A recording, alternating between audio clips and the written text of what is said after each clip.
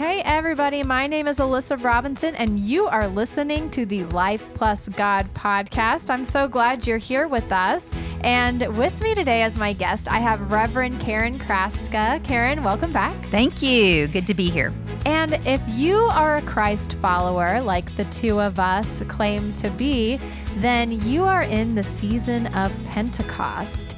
And this is, from what I understand, a pretty big deal in the church. It's a pretty defining moment in our faith tradition, and it's a big celebration. I think maybe one of the biggest after Easter and Christmas within our faith tradition is Pentecost, because that marks the beginning of the formation of the Christian church. But I'd like for us to explore more deeply today, what is Pentecost? Where is it in Scripture? Where does it come from? How do we celebrate it? Because I think that even though for those of us who work and dedicate our lives to the church, we realize the spiritual significance of this season, I don't know if we do a great job spreading that word to others of what this time means. In a way we do, just by living out our faith and sharing the story of Christ, but the specifics around the specific holiday of Pentecost Sunday and then the entire season and what it means, we don't really talk a lot about. You know, we don't, and I think probably one of the reasons we don't is we haven't secularized Pentecost like we have Christmas and Easter. Oh, yeah. With the birth and the death of Jesus. You don't see a lot of Pentecost Hallmark cards. No, and the stores don't set up for it months in advance. So it's one of those holidays in the Christian church that, sure, it's a big deal, the Holy Spirit and the birth of the church. But outside of the Christian church, not so much. So let's start with the most basic question, or maybe the most complex question. I don't know. What is Pentecost? Pentecost is a season of the church year. We, as Protestants, kind of break down the church year, so to speak, with Advent before the season of Christmastide, where we're getting ready for the birth of Jesus. And then throughout the year, we've marked significant events, so to speak, or things that we need to remember to highlight through the year. Just like we celebrate a birthday, we remember when Jesus was baptized by John, and the baptism of the Lord. We remember Lent, the 40 days in the wilderness in preparation for Easter, and then we go into Eastertide. So the season of Pentecost is a liturgical season, so to speak, of the church year, where we remember and reflect upon the gift of the Holy Spirit. We, as United Methodist, are Trinitarian Christians, Father, Son, and Holy Spirit. So the Holy Trinity is what we believe and what we ascribe to. And so the Holy Spirit kind of coming on the scene in a big way is what the season of Pentecost celebrates. What does the word Pentecost mean? Where did that come from? Because that word isn't actually in Scripture, correct? Or is it? Well, it's in some translations of the Bible, but the term Pentecost is a Greek word, and it means 50th, and it refers to the Jewish festival of Shavuot, celebrated on the 50th day of Passover. So think in the first century church, they were Jews who then become Gentiles because Jesus is ascended. And Luke, the apostle, Luke, the disciple, who was the physician, a very learned person, is the one who writes about this powerful indoctrination, or the Holy Spirit, coming among them in the book of Acts. Mm-hmm. So Jesus has been ascended and says, hey, I'm going to give you power that you can't even imagine. Mm-hmm. And so Luke kind of sets the stage for us, and Pentecost, that festival, so to speak, happens in the book of Acts. Yeah, it's interesting because, and it makes perfect sense, right? Jesus was Jewish, his followers were Jewish, all these things, but the Jewish faith versus the Christian faith traditions, a lot of them are in lockstep with each other. And so while we're celebrating Easter, they're celebrating Passover. Exactly. And Jesus, the Last Supper with his disciples, they were actually celebrating Passover together. And then 50 days after Passover, the Holy Spirit comes down. You mentioned the Jewish festival of Shavuot. I looked up the pronunciation. Oh, good. I'm glad you did.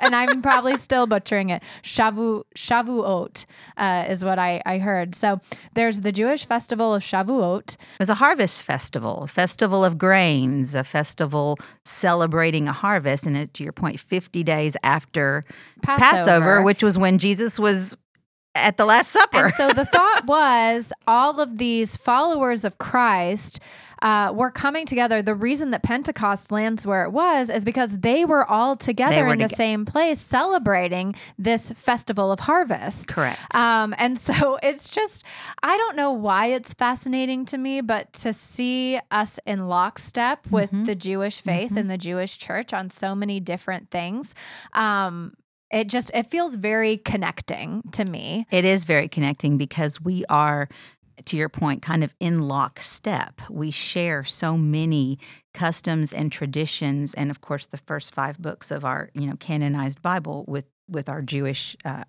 neighbors.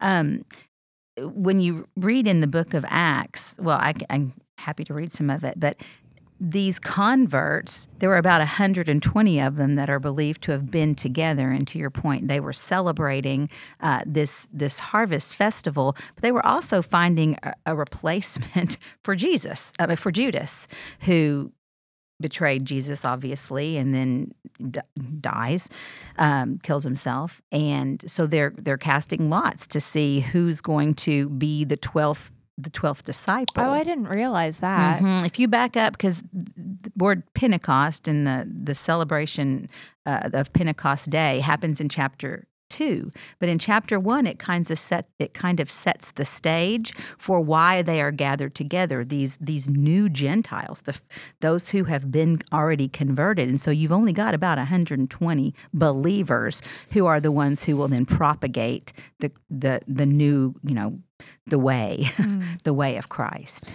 So all of this is happening in the book of Acts. What actually happened during Pentecost that we're celebrating? Are there some big markers, multiple things that happened, or is it just one big thing? I'm just going to read this scripture if it's okay. It's chapter 2. In the book of Acts, and I won't read all of it, but when Pentecost Day arrived, they're all together in one place. That's all the disciples, and we know that Matthias was the replacement for Judas. And suddenly, a sound from heaven like the howling of a fierce wind filled the entire house where they were sitting. They saw what seemed to be individual flames of fire alighting on each one of them. They were all filled with the Holy Spirit and began to speak in other languages as the Spirit enabled them to speak. There were pious Jews from every nation under heaven living in Jerusalem. When they heard this sound, a crowd gathered. They were mystified because everyone heard them speaking in their native languages. They were surprised and amazed, saying, "Look, aren't all the people who are speaking Galileans, every one of them? How then can each of us hear them speaking in our native languages?" So the Holy Spirit comes upon them, these new believers, these new Jews who are now Gentile, and the power of the Holy Spirit enables them to speak in their native languages and be heard and understood. So that is the big event of Pentecost. And on Pentecost Sunday, that's the moment that we're remembering that the Holy Spirit descended upon this group of disciples. Yes, and it's what Jesus foretold, because earlier it says, "This is what you've heard from me. John baptized with water, but in a few days you will be baptized with the Holy Spirit." So it was prophesied. They didn't know what all that would mean. But when Jesus left and said, "I'm going to give you another comforter, I'm going, but there is one, I'm not totally leaving you." So again, in that Trinitarian faith, when Jesus ascends to the Father, the Holy Spirit is still dwelling on the earth and in our lives. So it was profoundly important because we weren't left alone. It wasn't like, "Hey, I've been here for 30-something years and now you're on your own." Yeah.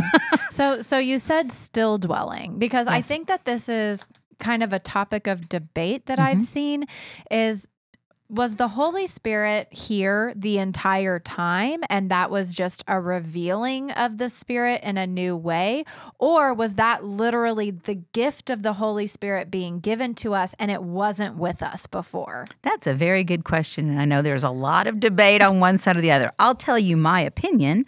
I believe that when eyes are opened, when Scripture is revealed, there's always foreshadowing and there's prophecy and things. It's hard not to read the Old Testament with New Testament eyes. But I believe at that point that the Holy Spirit was manifest in a way such that humanity and those who have followed Jesus get it. Was the Holy Spirit moving in the world ahead of that? I don't know. I don't know. We know what's in Scripture. Possibly. I mean, how did prophets and how did, those who were faithful, Noah and Abraham and on down the line, David, before Jesus, yeah, the Holy Spirit could have been truly, I can't say definitively, but at this point it was a marked change that Jesus has said, hey, I've set this way before you, and the Holy Spirit will continue this work, basically. How does Pentecost relate to the Pentecostal movement? Do you know anything about that? Because I know that there is a direct connection between the Pentecostal movement and the emphasis on spiritual gifts. And it comes from this Pentecost story, but I don't quite understand it. Right. Well, when Jesus comes, Jesus makes a new covenant. So think about like rabbinical Jews and think about, the Pharisees that are talked about in Scripture, a very literal faith of rules and regulations and can and cannots. And Jesus says, hey, I've come not to abolish the law, but to fulfill it. And Jesus comes to show us a new way of being, a new way of loving. So the Pentecostal movement obviously comes from this enthusiastic, experiential moving of the Holy Spirit. I have an aunt and uncle, they're deceased, but they were Pentecostal, and we would visit them in Little Rock, Arkansas, and go to their Pentecostal church. And, they didn't have televisions and cut their hair and wore skirts and all that. And the services obviously are more enthusiastic. And I can remember going to a service and literally the pastor got up and said, we're just going to sit here and wait for a word of the Lord. I'm not going to preach the message I have prepared. We're just going to wait for a word of the Lord. And we literally sat there for like an hour in silence. Even as a child, I was like, oh, this is very this is very odd. But it really is almost a begging of the Holy Spirit to move in a way that is inspiring and, prophecies and tellings and revelations. It's a little bit foreign because we as United Methodists tend to be more scripted. So if you study church history, this kind of enthusiasm for the faith, it's an emotional experience with God. And I would hope that in our Methodist churches that we have enthusiastic and emotional responses. But I think because we have, proclamation and we have different parts in our service, it's not so open and unscripted, so to speak. But yes, the Pentecostal movement harkens to these passages where people are seeing visions and dreaming dreams, and the Holy Spirit is nudging people to prophesy. And it's just a kind of different expression of their Christian understanding. Well, and the Holy Spirit is such a mystery to me. It's something that I don't understand at all, but I feel a connection to. With what you were describing, I've never been to a Pentecostal church before because it kind of scares me. I only know of it what I've seen from like videos and movies and things like that, where it's like people speaking in tongues, and it's not like, so what I got out of the story from Scripture of Pentecost is people started speaking in tongues, but it said they were each speaking in native languages. Right. So it was languages that people knew and understood, and they were speaking in each other's languages. Right. But then when I see videos from Pentecostal churches, it's like it sounds like gobbledygook to me. It's not a language, but they say it's God's language, and that God understands what they're saying, and it really honestly, it scares me a little bit because I don't understand it. It's so foreign. It really is. But then there's other faith traditions. So like my partner is Indian Orthodox. Mm-hmm. And in his faith tradition, the priest, before the sacrament of communion, waits for the Holy Spirit to be present in the room. And so he said there have been times that like the priest is trying to connect in with the Holy Spirit and they will not proceed with communion until he feels the Holy Spirit's presence in the room. But it's not like a performative thing of like speaking in tongues, crying out, ripping clothing sort of thing. It's kind of, I'm doing this motion almost like a conductor with my hand. From what he's shown me is the priest just standing there with his eyes closed quietly, and everyone in the congregation is just waiting. And they said sometimes it takes 5 minutes, sometimes it takes 15 minutes, but he needs to feel the presence of the Spirit before they move forward. And it just feels like such a powerful moment. But again, something I don't understand. Like I'd always be second guessing myself of, was that the Spirit? Or like, did I just get caught up in like the candles and the music and all of these things and, the goosebump effect? Yeah. It's hard to know. I don't get it. That's the mystery of faith. And it, that sounds so, I'm either connected or I'm not. The Spirit is here or the Spirit is not. But see, we talk about all the time in the United Methodist tradition, we bring up the scripture where 2 or more are gathered in my name, I am there. And so I feel like we enter the sanctuary with the assumption the Holy Spirit is here. Absolutely. And we don't have to wait for it to arrive. And so but does that, cheapen our relationship with the Holy Spirit because we're not waiting for it? We're not taking the time to feel it. We're just hoping that it reveals itself. I don't know. Yeah, I don't either. I mean, when I pray, typically like at the beginning of the 8:30 service, I always invite the Holy Spirit to move among us and that we will feel and be empowered by the Holy Spirit, to invite the Holy Spirit into a situation, whether in our personal lives or in our worship lives or but I don't believe that God isn't already there. Yeah. But it's almost like, okay, God, help me see where you are. Help me join you where you are. Help me hear a word from you and get out of my own head and my own, and something else with the Holy Spirit. When I was a kid, I can remember kind of being stumped by what's the difference in the Holy Spirit and my conscience? Yes. And I can just remember, kind of pontificating and staring at my navel going, I don't get it. How do I know when I hear a voice, it's not just my conscience saying, hey, do this, don't do this, kind of like the, the angel on your shoulder, the good cop, bad cop. So that's something that through my life I thought, but the power and presence of the Holy Spirit leading, guiding, is it's biblical, it's scriptural, the enthusiastic, like faith healers and things like that, invoking the power of the Holy Spirit. I will never be one to say this is legitimate or this isn't, because I don't understand God's mind, God's heart all the time, and God is so big. I don't want to demystify God. So those who are Pentecostal are I'm not going to say anyone's wrong or they're doing it wrong or they don't get it. Like, obviously, I don't get it. Right. It's complicated. Understand the Holy Spirit. It's complicated. And to your point about praying in languages that are prayer languages or spirit languages that aren't actual, hey, I'm speaking French or Portuguese or whatever, is really different. And United Methodists are very clear that the gift of tongues, speaking in tongues, is a spiritual gift, but it's used for the upbuilding of the body of Christ. So if someone is kind of on their own having some type of an encounter and there's not an interpreter and it's not used for the building of the body of Christ, I would be suspect.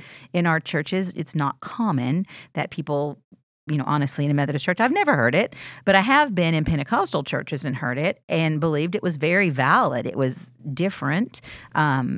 And can be a little scary, but we believe that God works in mysterious ways. So however that person is filled with the Spirit, but we are very clear as United Methodists that it's for the upbuilding of the body of Christ and there must be an interpreter. With back to the Holy Spirit, because I can't get enough of it, and I'm going to ask all sorts of questions that you can't answer. Oh, great. So if we're thinking that the Holy Spirit has always been here, but Pentecost was like the big revealing of the Holy Spirit in a new way, what changed? How was the Holy Spirit seen differently post-resurrection as opposed to pre-resurrection?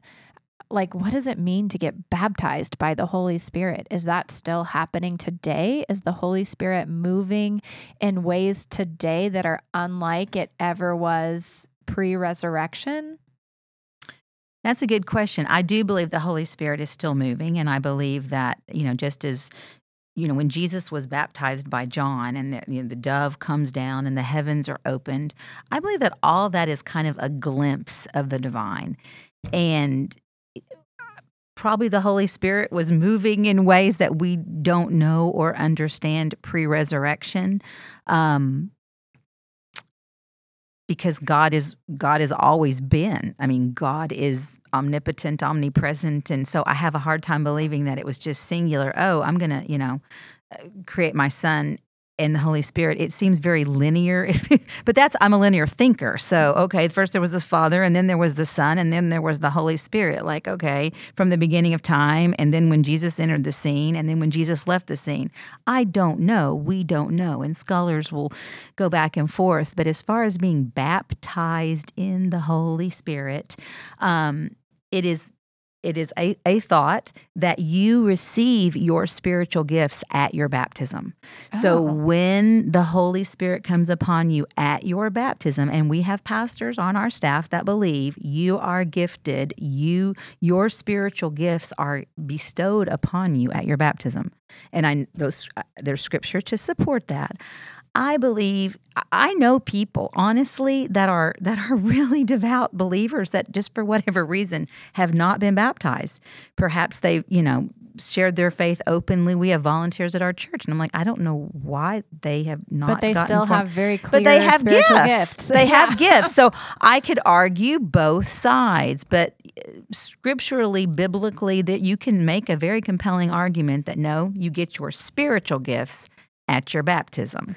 Well, and that's what I wonder about baptism is, do we have a clear definition of baptism? Because I know that we have the ceremony of baptism, but one of the things that Pastor Daniel mentioned in an episode a while back is that we talk about marriage all the time. We have the ceremony of marriage in the church, but there's actually no clear definition of what a marriage is. There's nothing in the Bible that says, okay, this person stands in front of this person and says these words, and then you're married in the eyes of God.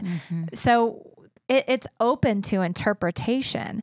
Can the same be said for baptism, of that John the Baptist decided to use water as a symbol of baptism? The Holy Spirit came down in flames, and that was a symbol of baptism. But baptism itself is actually a bigger concept than any symbol can represent? Okay, I'm going to say yes. When I took my oral exams, I'm dumping that's okay. such big stuff on you. This is bringing back. I may have a little shock here. When I took my oral exams from seminary, that was one of the questions, was really drilling down on baptism. There was already among. It was not a Christian act. We believe as Christians that baptism is unique to us. It wasn't. It was a ritual.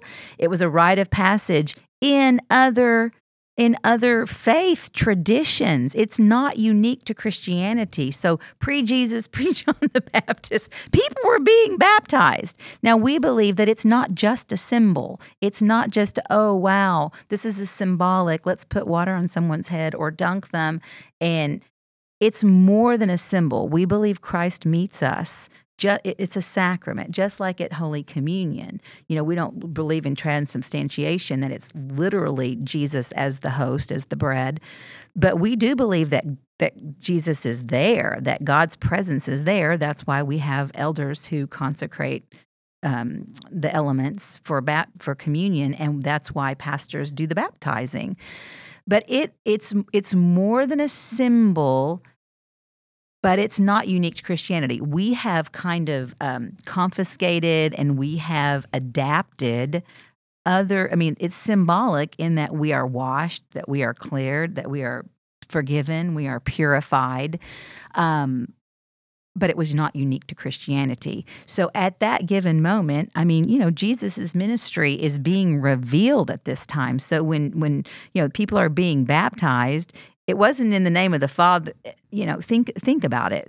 When Jesus gets baptized, people don't even know who he is. So then when the doves come and the heavens open and all this, it's like, whoa, this is part of Christ kind of coming out, so to speak, that people are going, whoa, these miracles and his teachings were so radical that I forgot the question that you asked, but I've gone off on a tangent. Yes, there were baptisms happening before, and I don't believe that at that point, the Holy Spirit obviously was obvious, but so I guess perhaps it could have happened in another tradition. Yeah, I guess the point I was getting to is, so yes, it is more than a ceremony, but we have specific symbols that we use as a part of baptism, like laying water on the head, things like that.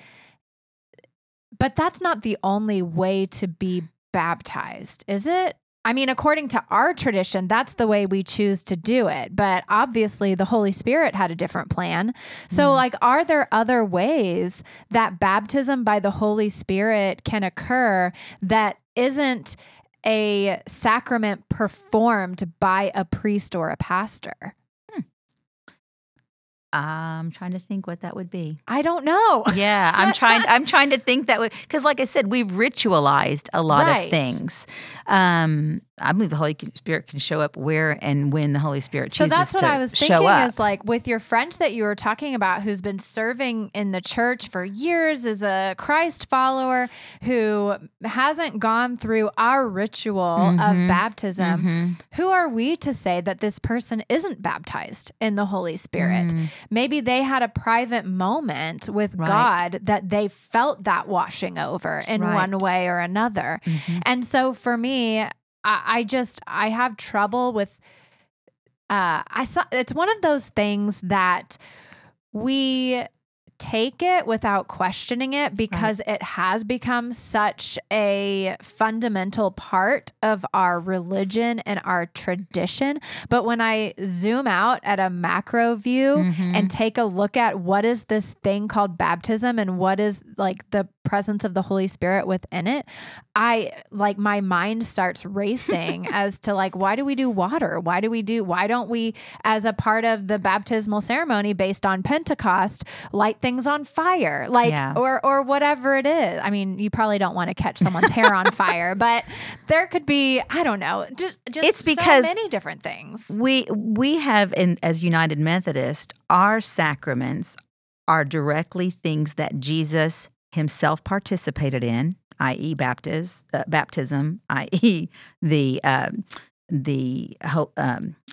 Holy Communion. Those are things we know Jesus himself participated in. In the Catholic Church, of course, there are many more sacraments, unction and marriage and all those things that we don't consider, we don't make sacraments, but we do them, and we do baptism with water because Jesus did. And that's the reason we do it. We believe it's God's act, it's not our act. That's why as United Methodists, we don't believe the amount of water makes a difference because we believe God is there working if it's sprinkling or immersion. Well, that was a fun rabbit hole. So back to Pentecost. What are some of the symbols associated with Pentecost and what do they mean? Well, the first hymn in our hymnal is "Oh, for 1,000 tongues to sing," the Charles Wesley hymn. And it's an allegory. It's talking about these tongues that were on fire. It harkens back to Babel, so the Tower of Babel at the beginning of the Bible, where things were confused. There was confusion. And I believe this is, indicative of we're called to be in community. We're called to communicate. We're called to be united as a globe, not just as, people in our country, in our culture. So those tongues of fire are in that hymn talk about these Galileans who've come, but yet they've come from different places, yet when they spoke, they could all be understood. It's like the confusion, the chaos is quelled by the power of the Holy Spirit that breaks down geographic barriers and barriers of racism and classism and sexism and all of those things. So tongues of fire. Well, and you mentioned that we are called to be united. And it makes me wonder, the United Methodist logo, that's the cross and flame, does that flame represent Pentecost and the Holy Spirit? Oh, I think so. Yes, I think so. Okay. Yeah, when you think about, like a wildfire just spreading, these 120 people that were assembled for this festival and the naming of the new disciple, they didn't know that this was going to be a kind of a supernatural God experience kind of event, and it spread like wildfire. Christianity from this moment on was catapulted and began to rage like a fire across the world. And I forgot what Daniel said in his message. It's been a couple of months ago. How many Christian converts happened daily in the early years of Christianity? It's staggering. Oh my gosh, my prayer would be that we would experience that kind of explosive growth and transformation. How much better would our world be? But it was staggering how many converts, and it's in Scripture somewhere, it says the numbers are being increased daily, but there's also quantifiable numbers. So it raged like a wildfire. So yes, the Methodist cross and flame, absolutely. Then the dove is a symbol of Pentecost. They laugh because years ago I bought these doves on poles, that we can wave. They're beautiful. And it's to symbolize, just as Moses sent out a dove after the flood, hey, the dove comes back with a branch, okay? Is that in the Pentecost story? Because I've seen the dove as a symbol of Pentecost, but I've also seen it as a symbol of baptism because the dove came down when Jesus was baptized, all of that. Is that something that we made up with tradition, or is the dove present in Scripture in the Pentecost story? No, the dove, I don't see that in the Pentecost story, but it's a symbol as the heavens were open and the dove came down as a symbol of peace. So it's kind of gotten associated with the Holy Spirit. Wind, in the breath of God, the ruach, the wind and the movement of the Spirit. That's very much a symbol of Pentecost. It says like a great rushing wind. I mean, they had an experience just like the earth shaking and the heavens opening and the wind blowing. So those are really our images of Pentecost. The fire, the dove, the wind are really the primary. When we have our worship services, I mean, a lot of hymns allude to those images. We don't necessarily, decorate. We wear red. I mean, red is a symbol of Pentecost. Of course, that's from the fire. But in different traditions, Eastern Orthodox, Greek Orthodox, some use, I think I saw red geraniums. I mean, different places on the globe may decorate or do things different from Pentecost. But a more, kind of United Methodist American understanding of Pentecost would be red stoles for clergy and candles and doves and banners and things like that, and the singing of Pentecost hymns, so to speak, that speak of the Holy Spirit. How do United Methodist and other Christian denominations observe Pentecost, and is there any way that we do it differently from each other? Is there a tradition that we have as United Methodists that maybe other denominations don't have, or vice versa? Not that I'm aware of. Like I said, it's so unique to Christianity that it's not been secularized. So in individual churches, I know like here, honestly, we do worship series, and sometimes we kind of tip our hat to Pentecost, and we always mention it in prayers and things. This year, it's a standalone, and the whole message, all of the music will be specific to the Holy Spirit. So invoking the power and presence of the Holy Spirit, talking about the Holy Spirit's work in our lives and in the world. We'll sing hymns of tongues of fire and flames and spirit of faith come down and all of these things that are traditional for us as United Methodists. But there really aren't, parades or things that like lighting candles or things like that. I mean, we have a lot of latitude. There's not a prescribed, this is what we do each Pentecost Sunday. It's just remembering the wind, the breath of God, the presence of the descending dove, all of those things. How does Pentecost impact the lives of Christians today? Do you think it's still relevant?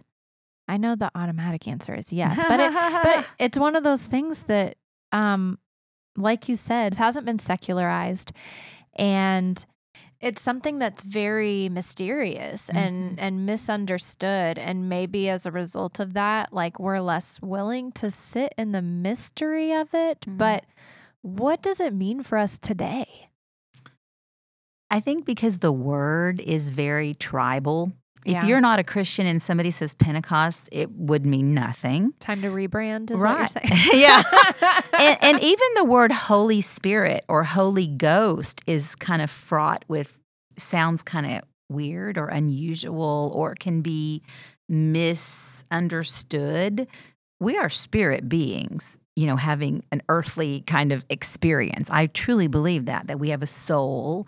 And so when you get into kind of the mystery, it sounds kind of weird and, like a head trip. But we really are spiritual beings here kind of on a temporary journey, I believe. So when you talk about things that aren't flesh and blood and bones and skin and, the psychology and the mystery of faith, that's where all this lands.